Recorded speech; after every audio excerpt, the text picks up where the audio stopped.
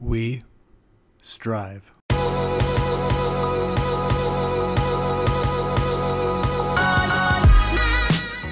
Welcome to Season 2 of the We Strive podcast. We interview entrepreneurs who are hustling, who have had exits, and are out there changing the world. Entrepreneurship is all about getting places that you weren't supposed to get to. It's about creating something out of nothing, and the people we interview do just that. I'm your host, Corey McCain, CEO and founder of the We Strive personal training platform, and I am so happy to announce that we finally launched. I could not be more excited. Go check us out on iOS and Android to discover hundreds of personal trainers and thousands of full-length fitness plans. And if you're a personal trainer, go check us out at westriveapp.com. I truly hope you enjoyed this podcast. We get some of the best entrepreneurs on the show, and each week I hope you can learn something or at least really just enjoy the episode. Thanks for all your support. I'm gonna be cheesy here. I hope you find your strive in 2020. Cheers.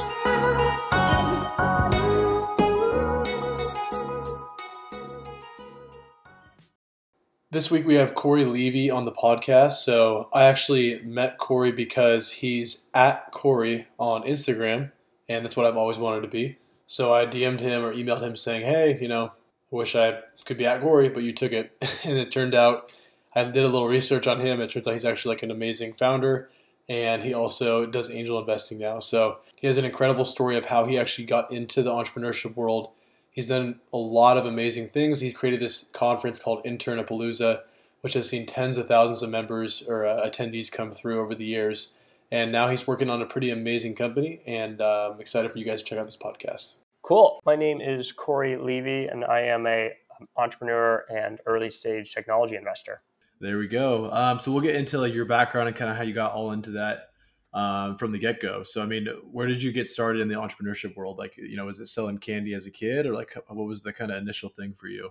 It was pretty close to selling candy as a kid. I grew up in Houston, Texas, and... Oh, that's where my family's from. Nice. Yeah, I grew up in Houston, Texas, and started selling things on eBay. I was a big tennis player. My first job was a ball boy.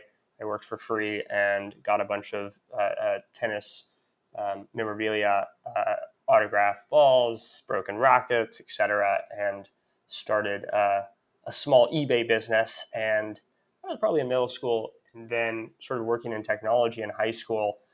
I cold emailed a bunch of tech companies and venture capitalists, and the tech companies rejected me pretty quickly. But I tried to work at Eventbrite when there were only probably 10 employees. I tried to work at Square when there were probably only 10 employees. None of those places would hire me, but I was able to convince a couple of venture capitalists to let me shadow them and be the team voice in their office. So that was kind of where I was introduced to Silicon Valley and exposed to this crazy world. That's awesome, man. And honestly, like I always say that if I could go back in time, I wouldn't have done any of the jobs I had done. And I would have kind of basically what you did, just went to any of those badass companies and just said like, hey, like I'll work for a minimum wage or free. Just like give me the experience, I think there's just so much to be learned in the startup world. So that's cool that you did that. So how long did you work at that VC firm once you got started? I was in high school. I was a shadow. There was one where I worked for a week. I think one where I worked 2 weeks, one where I was there for a month, and it was all, it was very cool experiences. Incredibly grateful that, some of these super experienced people let an inexperienced teenager hang out in the office. So yeah, from there, I went off to the University of Illinois to study computer science. And while I was visiting as a senior in high school, I met one of the smartest people I have ever met. And I was fortunate to start a company with him. And we built a number of consumer apps, one of which was called After School, which was a teen social network that grew to 20 million users and was recently the engineering team was acqui-hired by Ancestry. And now he's starting a new company, which I'm grateful to be a part of as an investor and a founding advisor, and spending more of my time investing in first-time technical founders. That's incredible. And so what did After School do? It was a teen social network. So it was simply each high school had its own page per se. People signed up, they verified that they were a student at that high school with their school ID, and from there it was just kind of like a message board, a Twitter um, uh, uh, like interface just for your high school. So we were at 20 plus thousand high schools, 20 million users. It grew very, very quickly, which was wonderful to see. So just to clarify, it was a message board for teams at that high school, or just like anyone at the high school, or for classrooms, or Yeah, just for high schoolers, not for teachers or parents. So yeah, it was. okay, so like basically like you could take Twitter and then just only for people, like they get to kind of just interact with the other people that they went to school with, and like one social like, board and messages and that kind of stuff. Yeah, exactly. There were a handful of features, and it was just for you and your classmates. So Okay, very cool, interesting. That's crazy. You guys got so big. When you started that, did you think it was gonna, I mean, ever get to 20 million, or did you kind of start as like, this is a cool thing I'm gonna do? I mean, what was your uh, like your big sky vision for that? we were building a number of different consumer apps, and we were when we first started building, we kind of took the Steve Jobs-esque approach, which was, not talk to many users. We know what people want. We're going to launch something that looks really good, and everyone's going to love it. And that proved to not be the case. So then we started to test with users and assess demand before building products, and got a little bit smarter when it came to building and releasing products. But we were still very surprised every single time we would launch a new app or a product. We would get 12 users or 13 users or 6 users or 25 users per day. And when we launched after school, something special happened. We were I think maybe, what was it, like 200,000 users in the first 2 weeks, and maybe a million That's users in the first month, insane. something like that. It was crazy growth. So we did not expect that, nor was the product ready to handle that many people. Oh yeah, I'm sure. Yeah, you go from 25 to all of a sudden like hundreds of thousands of people out of nowhere. That's crazy. I mean, so I mean, I love that the Steve Jobs to the comparisons. I mean, it's the same way I feel like with my own mindset too. It's so hard to release an update that's kind of new, and you want to have this like Steve Jobs mentality, like no, they'll love it, but then at the same time, it's I feel like I have to push myself too to be like, no, we need to ask the consumers what they want. So there's always that battle. Yeah, it's totally art and science. No, absolutely. I could not agree more. Uh, so yeah, I mean, with the scaling to 20, I mean, what are you doing to get people to download the app? Is it just kind of like just kind of went viral, or because everyone at the school got it and then their buddies got it, kind of a thing, or how did that grow? Yeah, to start, we followed, the Paul Graham advice, which was like do things that don't scale. At the time, our team was pretty young. Maybe we had at least one or two team members that were just like a year out of high school. So they actually went into a handful of local schools in San Francisco, 21 Jump Street style. I don't know if you've seen that movie, but the concept is Jonah Hill and Channing Tatum dress up. They're police officers, and they dress up as high school students and go to high school. And some of our team members that were maybe a year out of high school did just that. So they went to school during lunch and after school into the sports games and kind of spoke to students and promoted the app. And that was like the first 5 schools. And we started to get, a few hundred users at each of those schools. And then from there, once it started to spread on its own, we, at the time, Vine and Instagram were large. Obviously, Instagram is still large, but Vine is no longer around. And we reached out to a handful of the top creators on those platforms and offered to kind of like do a barter, like, hey, we'll build your website if you promote our new app. And because Vine was relatively new, some of these creators agreed to that. So we would kind of help some of the creators with their technology. In exchange, they would promote our app. And some of these creators are now incredibly large. David Dobrik promoted our app. Jake Paul promoted our app. And that got it to grow. Pour kind of fuel on the fire in the beginning. No, that's awesome. I mean, I think that's so cool that you guys, obviously running a high school app. It's so convenient that you had Vine, which is essentially high schoolers. So that's very smart to kind of tap into the right target audience there, because there's definitely a lot of ways you can mess that up, and I think you guys took a really great approach there. Yeah, and today there's TikTok, which is almost very similar creators. If we were launching after school again today, we would be heavily investing our time and energy into figuring out how to leverage TikTok to grow. No, absolutely. No, I totally agree. I think that's a really good applicable lesson people could take out of this. So that, yeah, utilize a very similar target audience, similar like Facebook advertising. That's genius. So then I wanted to touch on your role with DoSomething.org. Can you kind of explain what that company is and kind of how you're involved? Yeah, DoSomething.org has been around for a very long time.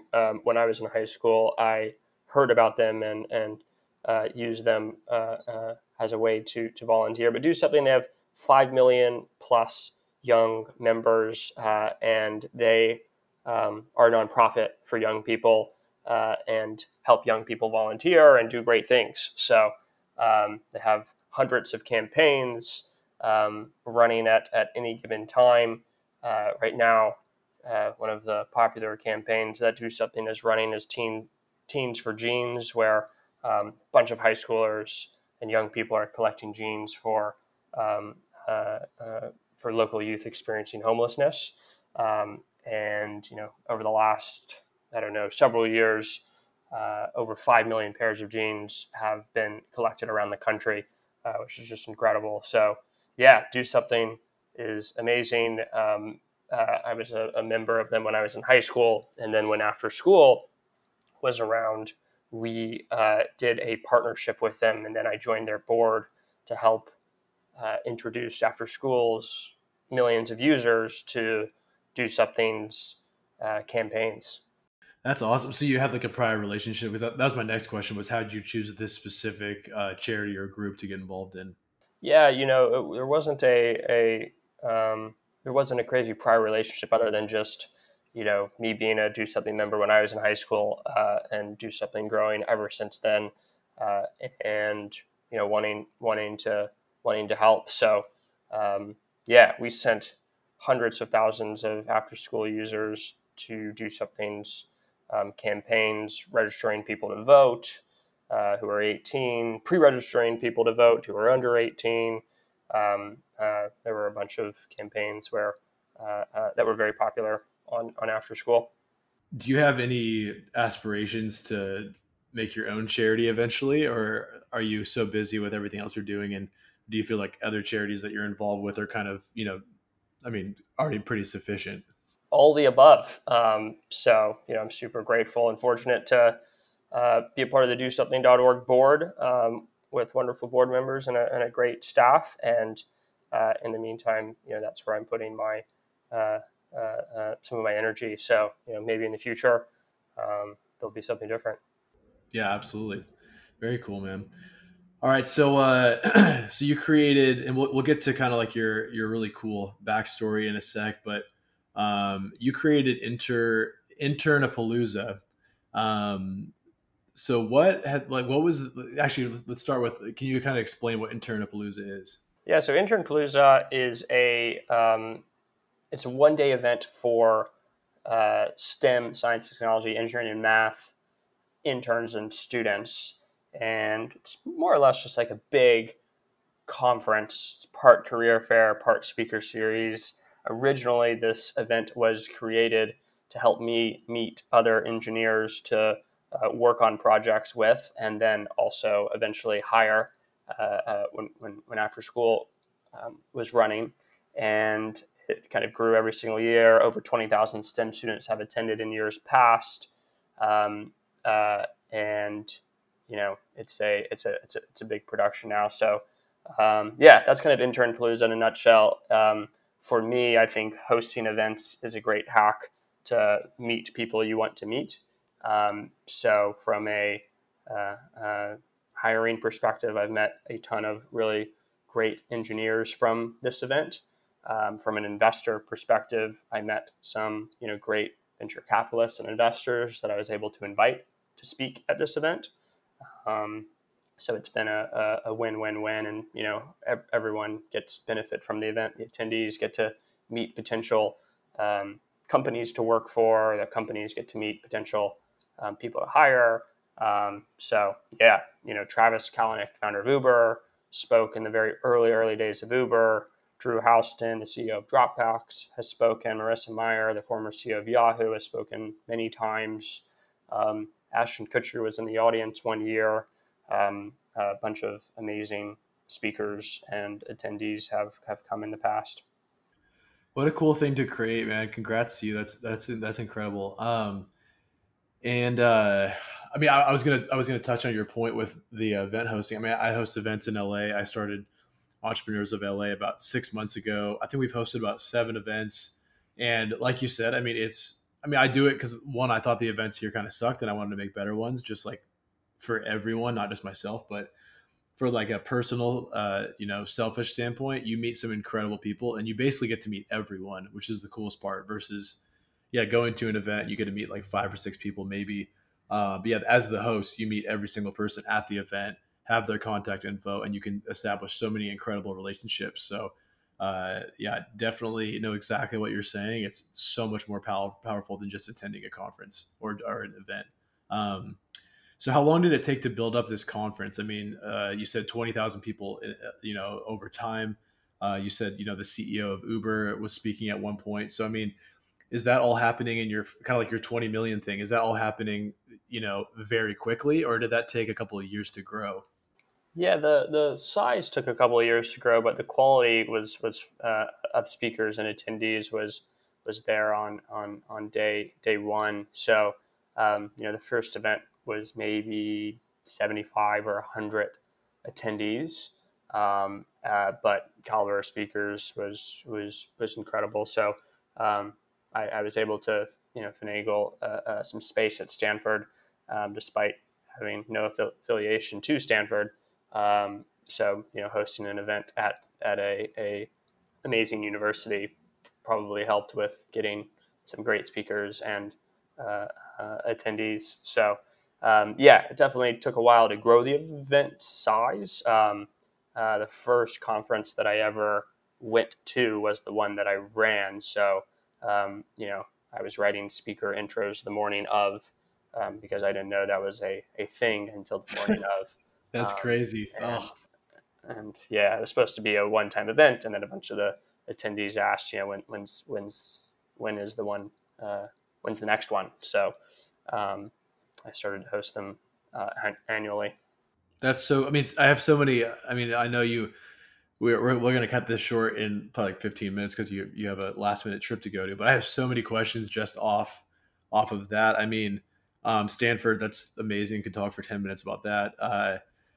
And I mean, yeah, like you just said, when I hosted my first event, I was just going to do it just for whatever, and then like 18 people were like, "Hey, when's the next one?" And I was like, "Okay, I guess I'll." But I couldn't imagine doing that. My first event is a conference. I mean, I can't imagine like just all the stuff the last second you're having to do and run around, and I'm sure you had some people helping you, but obviously that all falls on your shoulders. So, and Yeah, I can even imagine the second event might have been worse because you're just thinking, oh man, what did I miss from the first event that I knew I should have done? Probably just so much going on in your mind that second time. yeah. No, it was a funny series of events. Ordering lunch the day before and all of that fun stuff. So Oh yeah, see, I didn't even yeah, exactly. I didn't even think about that. I've considered doing a conference, but yeah, I mean, I just feel like so much goes into it, and I would I'm such a I'm such a host that I would be so worried that anyone, wouldn't be enjoying themselves. Like I went to a conference in San Fran about a week and a half ago, met some great people, but I was kind of bored most of the time. And if I saw someone feeling how I was feeling, if it was my event, I would hate that.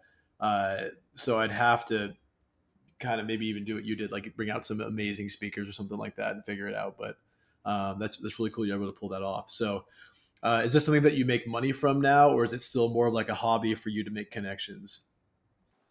It's a hobby. The event started off with people buying tickets, and then eventually I made the events free, and sponsors cover the cost of the event. So it's completely free for all the attendees. The speakers are incredibly gracious and speak for free. And we have some incredible sponsors that come in and who recruit and pay basically pay for everyone to come for free. That's really cool. See, I'm gonna have to ask you at some point how you got speakers to speak for free. I mean, I know it's obviously for a great cause and everything, but that's how do you approach that question? Do you like because for example, I was watching R.I.P. Kobe. I was watching their the thing they did just for him yesterday at Staples Center, and Beyonce was singing, and I couldn't stop thinking like, I wonder if she got paid or not. And then I was thinking like, how do you approach her and say like, will you do this for free? It's for a great cause, like. So how do you approach people like that, asking them to take their valuable time and do something for free? Yeah, a lot of these incredibly successful people don't make their money via speaker fees. They make their money in their profession, and a lot of their time is spent hiring and recruiting people. So this kind of fits into that for them. So it's uh, uh, they're getting tons of value from it, as are the attendees. So just trying to make it a win-win for everyone. And I would imagine if you directly asked some of the speakers, why did you speak at this event? Their answer would be around around the fact that it's a good recruiting event, since all of the people in the audience are amazing, STEM students or recent grads, who may be future employees. Yeah, I like that answer. I mean, it's pretty similar to your, your TikTok answer. I mean, you're going after very similar markets that can kind of complement each other. So that's great. Um, so we'll hop to firsttext.com, which is your new company, but I want you to tell the backstory on that because it was super interesting. A little backstory on why we're talking. You are at Corey on Instagram, and for years I've always wanted to be at Corey, and I was like, who is this guy that's at Corey? And I sent you an email. You politely responded to my maybe rude and upfront email, and now we're on this podcast. But I did a little background on you. You told me your backstory. I thought it was super cool. So yeah, I'd love for you to tell kind of the story of how maybe you even got involved even more in the VC world and with angel investors and all that, and kind of how that first investment came up for you. Yeah, so First Text is a new experiment that I'm working on. Long story short, what First Text is, it's funding and mentorship all over text message. And kind of the backstory of that, when I was 19 studying computer science at the University of Illinois, I was funded over a tweet by a guy named Keith Raboy, who's now at a great VC firm called the Founders Fund. He more or less convinced me to drop out in exchange for investing in my company. And with First Text, now I'm returning kind of the favor over text message. So anyone can text me. First Text is designed for first-time technical founders from a handful of universities, but I made my phone number public, 650-505-9984. So anyone can text me kind of what you are building now and why, and kind of what non-traditional things you were doing growing up. And we take some of the best answers that we get and highlight them to the First Text mentors, which include the founder of Eventbrite, the founder of Tinder, YouTube, AngelList, a bunch of amazing founders and venture capitalists. And the goal is to propel you. So we've propelled a handful of young people that are not necessarily located in a major city, and they're now being mentored and funded by some of the best people in Silicon Valley. So that's kind of First Text in a nutshell. It's funding and mentorship all over text message, and anyone can text me. That's a really good idea. I mean, and what a crazy kind of what school were you going to when you dropped out? University of Illinois. Oh, gotcha. Sorry, I didn't know if you said that or not. Yeah, that's crazy, man. What a cool story. So, is there like any competitors for your platform? Are you not really caring at this point because it's more of like a an earlier stage concept? I mean, is there someone else kind of doing this? Not that I know of. First Text is an experiment, and yeah, anyone can learn more by going to firsttext.com. And then what's like is there like a long term vision? I mean, kind of like a 20 million user kind of a thing for this, or is it just you kind of playing around with it right now? Right now, simply just playing around with it. So, hundreds of texts have come through, and yeah, and actually, millions of dollars have been funded to some of the people that have texted in. Hopefully, people get value from it. Yeah, absolutely. All right, so let's wrap this up with what's well, first of all, what kind of companies do you like to invest in, and then secondly, what's some advice you have for entrepreneurs? Yeah, so the focus of First Text is first-time technical founders, kind of sector agnostic, but we work with students, dropouts, and recent grads from a handful of the top kind of engineering schools. And yeah, I mean, advice for entrepreneurs on the funding side of things is fundraising is a lot like fundraising is a lot like dating and marriage. You wouldn't ask someone to marry you on the first date. So similarly, it can happen, but it's rare for an investor to fund you from a random email or ironically text message. But investors do like to invest in lines, not necessarily data points. So I recommend entrepreneurs who have a company to pick the handful of people they want to build a relationship with and send them kind of monthly updates of progress that they're making and try to build a relationship over time. So when you do need capital, you can go to people that have known you for a little bit of time and not just have one data point. All right, there we go. Corey, this was great. I really appreciate you taking the time. Enjoy your vacation, and we'll talk soon. So first of all, you guys are all so amazing. We hit 10,000 downloads for the first season alone. I don't know if that's going to go up or go down for season 2, but I'm just really excited. I got to meet the coolest people, got to travel around mostly the LA area and just meet people that have done some amazing things. I was at NFL Network interviewing the VP of the NFL. I went to the Hollywood Hills, was interviewing Garen Jones. I went to the other side of the Hollywood Hills.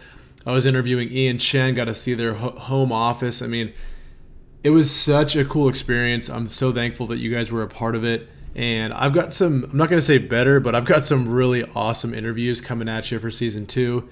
Thank you so much for being a part of this podcast. I guarantee I don't update this till the end of season 2. So if you're watching the last episode of season 2 and I'm hyping you up for all the episodes of season 2, sorry about that. I guarantee I'll forget. And cool, guys. Thank you so much for being a part of this. Please leave 5 stars if you can in the podcast store. I don't think Google allows you to do that, but leave a mental 5 stars if you want. And feel free and comment, give me some feedback. I'm always looking to improve. And just thank you so much for being a part of the We Strive podcast.